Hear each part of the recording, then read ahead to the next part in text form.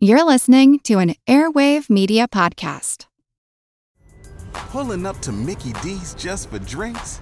Oh yeah, that's me. Nothing extra, just perfection and a straw. Coming in hot for the coldest cups on the block. Because there are drinks. Then there are drinks from McDonald's. Mix things up with any size lemonade or sweet tea for $1.49. Perfect with our classic fries. Price and participation may vary. Cannot be combined with any other offer. Ba-da-ba-ba-ba. Hey, it's Jim with a heads up that for the next few months, we're going to be conducting a listener survey to help us get to know you, your interests, and what you think of the program. Please support the podcast by taking our short questionnaire at surveymonkey.com/r/airwave, and I'll repeat that in a moment. It'll only take you a few minutes, and your feedback will help us improve Pulse of the Planet and find new sponsors who may actually interest you. There's even a place at the end to tell me anything you want. Well, almost anything. And as a way of saying thank you, you'll be entered into a raffle to win a $500 Amazon gift card. So again, that's surveymonkey.com/r/airwave, or click on the link in our program notes. Thank you. We've got a great program in store for you, a St. Patrick's Day special with some fabulous music and a world-class storyteller. I'm Jim Metzner, and this is the Pulse of the Planet.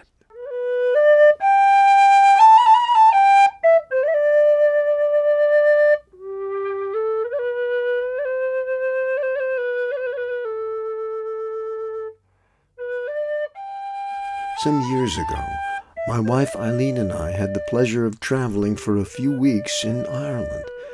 With an introduction from a friend, we ended up spending an afternoon with Eddie Lenahan, a storyteller of some renown.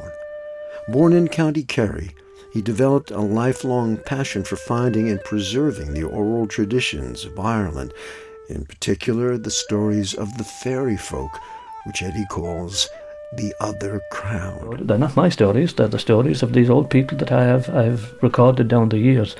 I tell you, some of those people would put your hair standing up if you had any hair. The afternoon starts pleasantly enough, sitting around a kitchen table sipping tea. Eddie looks a bit like a wizened wise man with glasses, wild red hair, and a bushy graying beard. He speaks of his father, who had been a harness maker and knew virtually everyone in the area where Eddie grew up, including the old-timers who had stories to tell.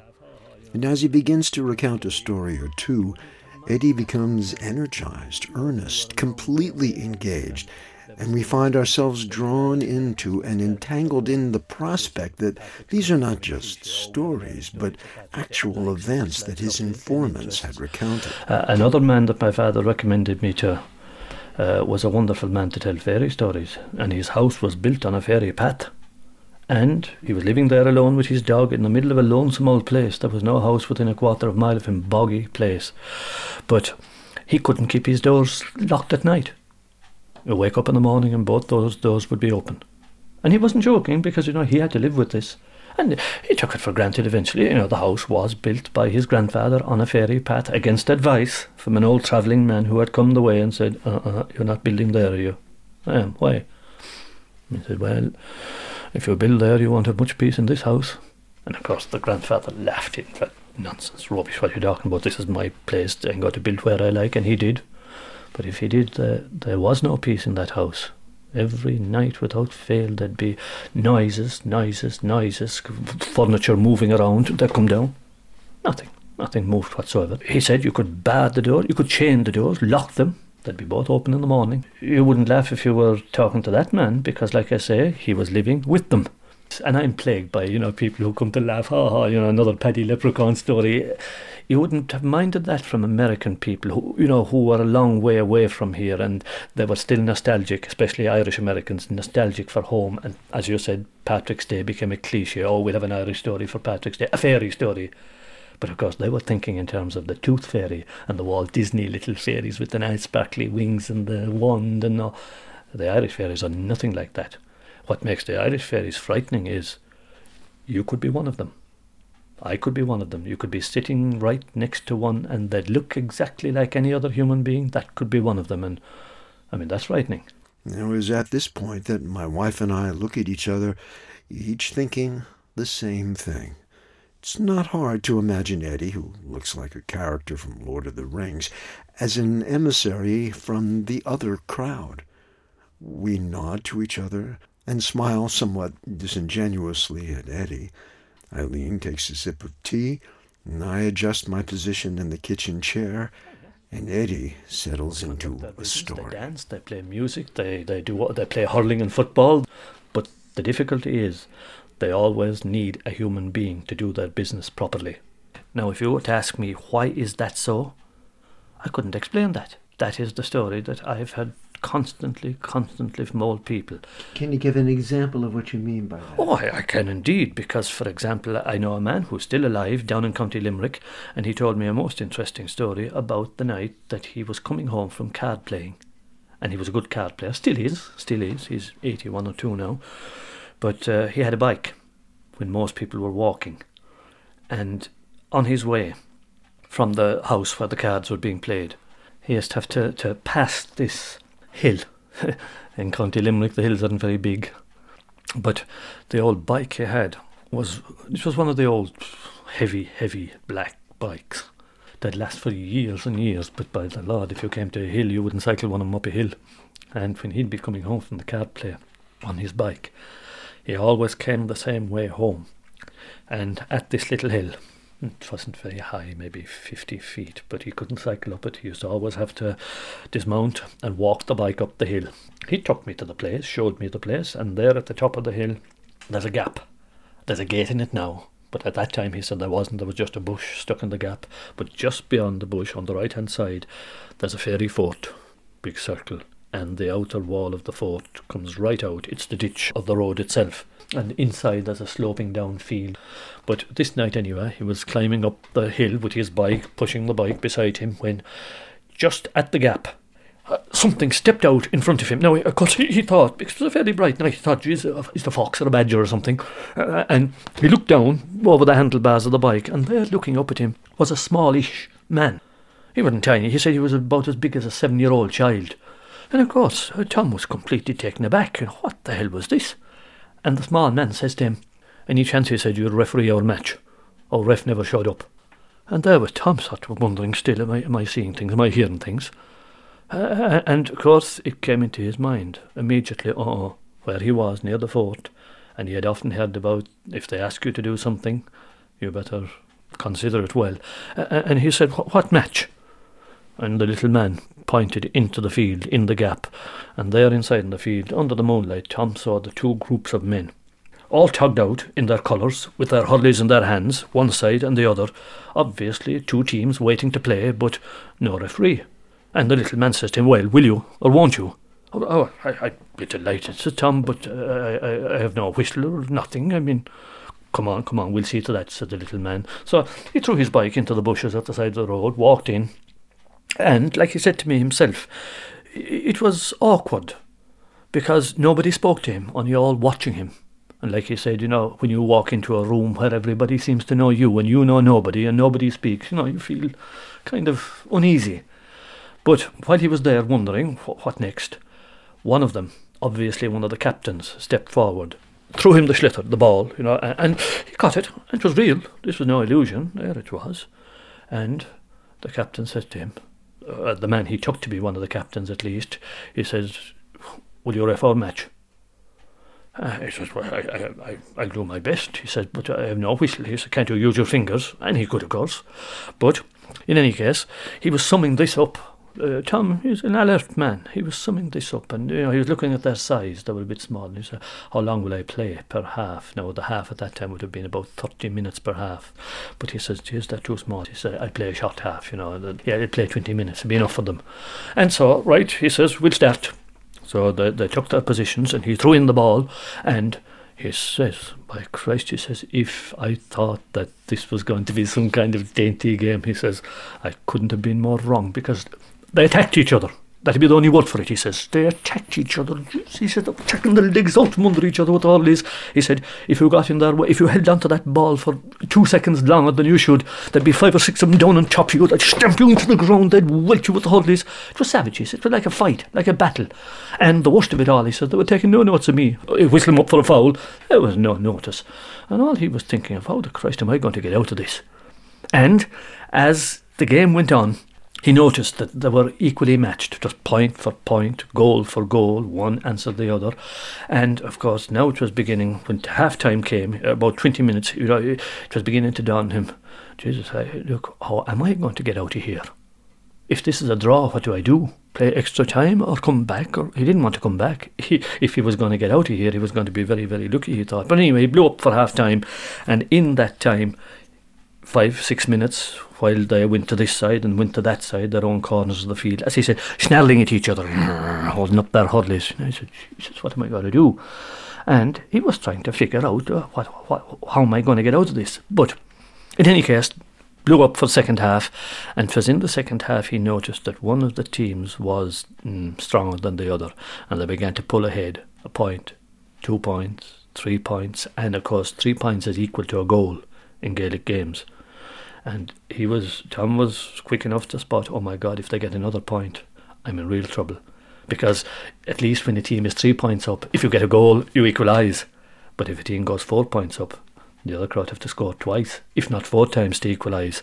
So he said, this is getting out of hand, because he knew, you see, that if one of these teams lost, what were the losers going to do to him? If they were doing this to each other, welting each other mercilessly.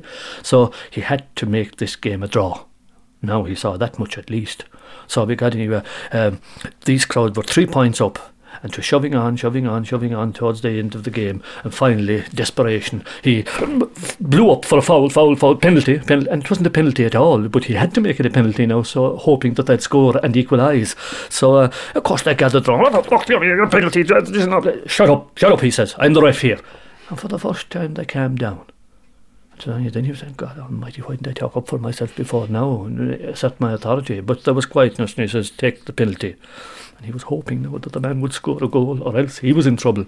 And your man lined up anyway, picked up the ball, and in it went, and goal. And the big cheer, of course. And even though he said there was 4 or 5 minutes still left, a couple of minutes after that, he blew up time, finished the game before they'd score again, now that they were equal. And of course they gathered around him. What in the name of God is wrong with you? Didn't time enough? There's time left yet. He said, look, I'm the ref here. If you want somebody else to ref your game, why didn't you get somebody else? And muttering and growling and snarling. But then the fellow who had thrown him the ball, one of the captains, when he came into the field, stepped forward, waved his hand, quietened the crowd. And then he said to Tom, a great night's work, he said. That was the best game we had in the last 300 years, he says, and we're coming here a lot longer than that. But he said, a draw is no good to us. Is there any chance, he says, that you'll referee our replay or rematch next Friday night? And Tom, of course, was so delighted to get out of there, you know, that he'd promise anything. But when he looked around, he noticed that they had got around him, behind him, between him and the gate. He was encircled. And I wondered, what now? He says, Jesus, what are they going to do? But the same small fella, the captain, obviously just waved his hand now that he had got the promise that Tom would come back next Friday night and referee the match, the replay. And he said, there and then, they formed 2 lines, like what would I say, a guard of honour on each side, and a gap out to the road. Now, he said to me, you know, every step he took, you know, and he nodding as he passed, he was expecting a bit of a hurley down the back of the head, but he didn't. He said they let him go. And when he finally got out on the public road, he looked back, naturally enough. There was nothing. Nobody there. But he said to me that he picked up his bike out of the bushes, and by God, he got on it, and he said he nearly broke the chain going down the other side. He was home in 10 minutes. And of course, when he arrived home, his wife was waiting up for him. And she saw the state of him, and she said, what in the name of God is wrong with you? And he told her. And do you think she believed him? Not at all. She said, where were you drinking? And he says, there a smell of drink off me. And of course there wasn't. All he was drinking all night was tea. in the house where he had been playing the cards. But practical man that he was, he said he went back the following morning, because by the time he woke up in the morning, he didn't believe it himself. He thought, "Jeez, was I dreaming?" But he went back to the field, and sure enough, there inside he saw the small footprints. And the bigger ones, his own, obviously, in the muck. And there at one side, he saw the 2 holes where the goalpost had been. There was no goalpost there now, and he found the 2 holes at the other side of the field where the other goalpost had been. So he knew then that it wasn't a dream, whatever else. And just then he began to think of his promise, that he'd go back next Friday night, and he didn't want to, because how did he know that he might not come out of there?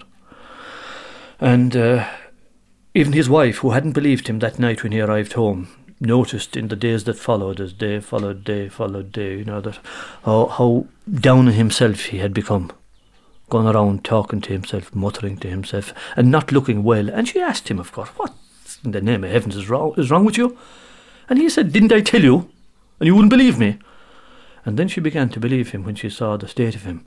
And she said to him this particular night, it was maybe Wednesday night now, and he had only 2 nights to go until Friday night, so she said, "Go to the priest. He might have some advice for you." So he did.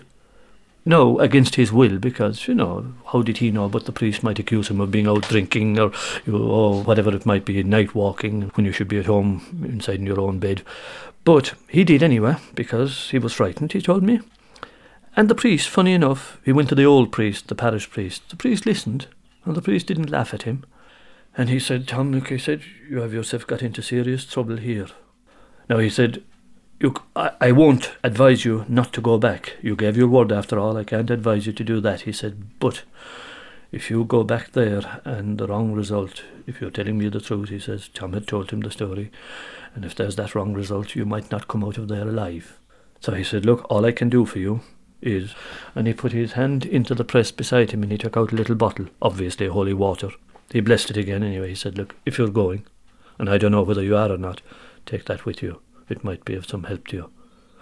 And Tom told me he didn't go back.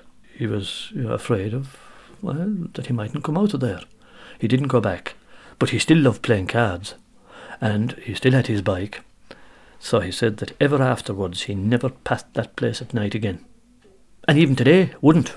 He has a car today. He would not pass that place. He used to go on his bike 4 or 5 miles around by all the other little byways to get home from the house that he was playing the cards in, whereas this road was the direct one, where the hill was. But he never passed it again at night. And when he took me to see the very place, and it was as he described it in his story, the landscape was exactly as he had described it. That was in daylight. He wouldn't go back there at night. So, they're the kind of people I want to meet, people who have been there themselves. Now, I can't prove that the story is true, except to watch his face as he tells it. And what he's telling me is not a lie, at least. He may be wrong, he may be elaborating, but he saw something.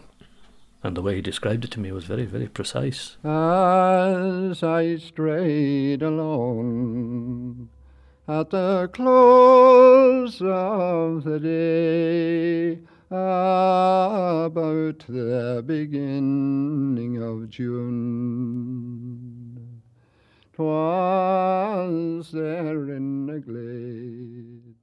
Our thanks to Eddie Lenihan. Eddie has compiled many books of stories about the other crowd. You can find them on his website, eddylenihan.weebly.com. The tin whistle music and the song were performed by the late Packy Manus Byrne, a friend and a fine storyteller in his own right. The music we'll close with was recorded in the town of Ardara in County Donegal at the Corner House, one of Ireland's many great pubs, where every night music and stories live. And with wishes for a fine St. Patrick's Day to you, I'm Jim Metzner.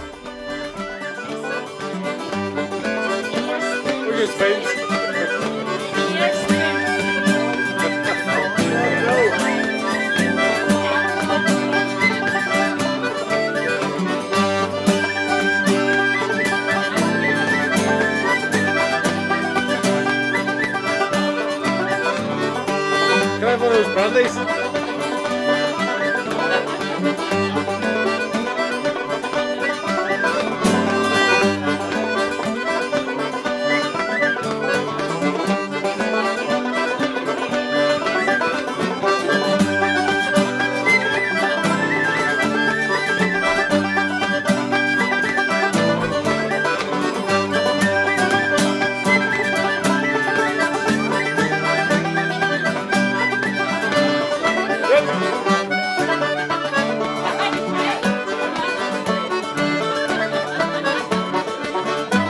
come in the couple.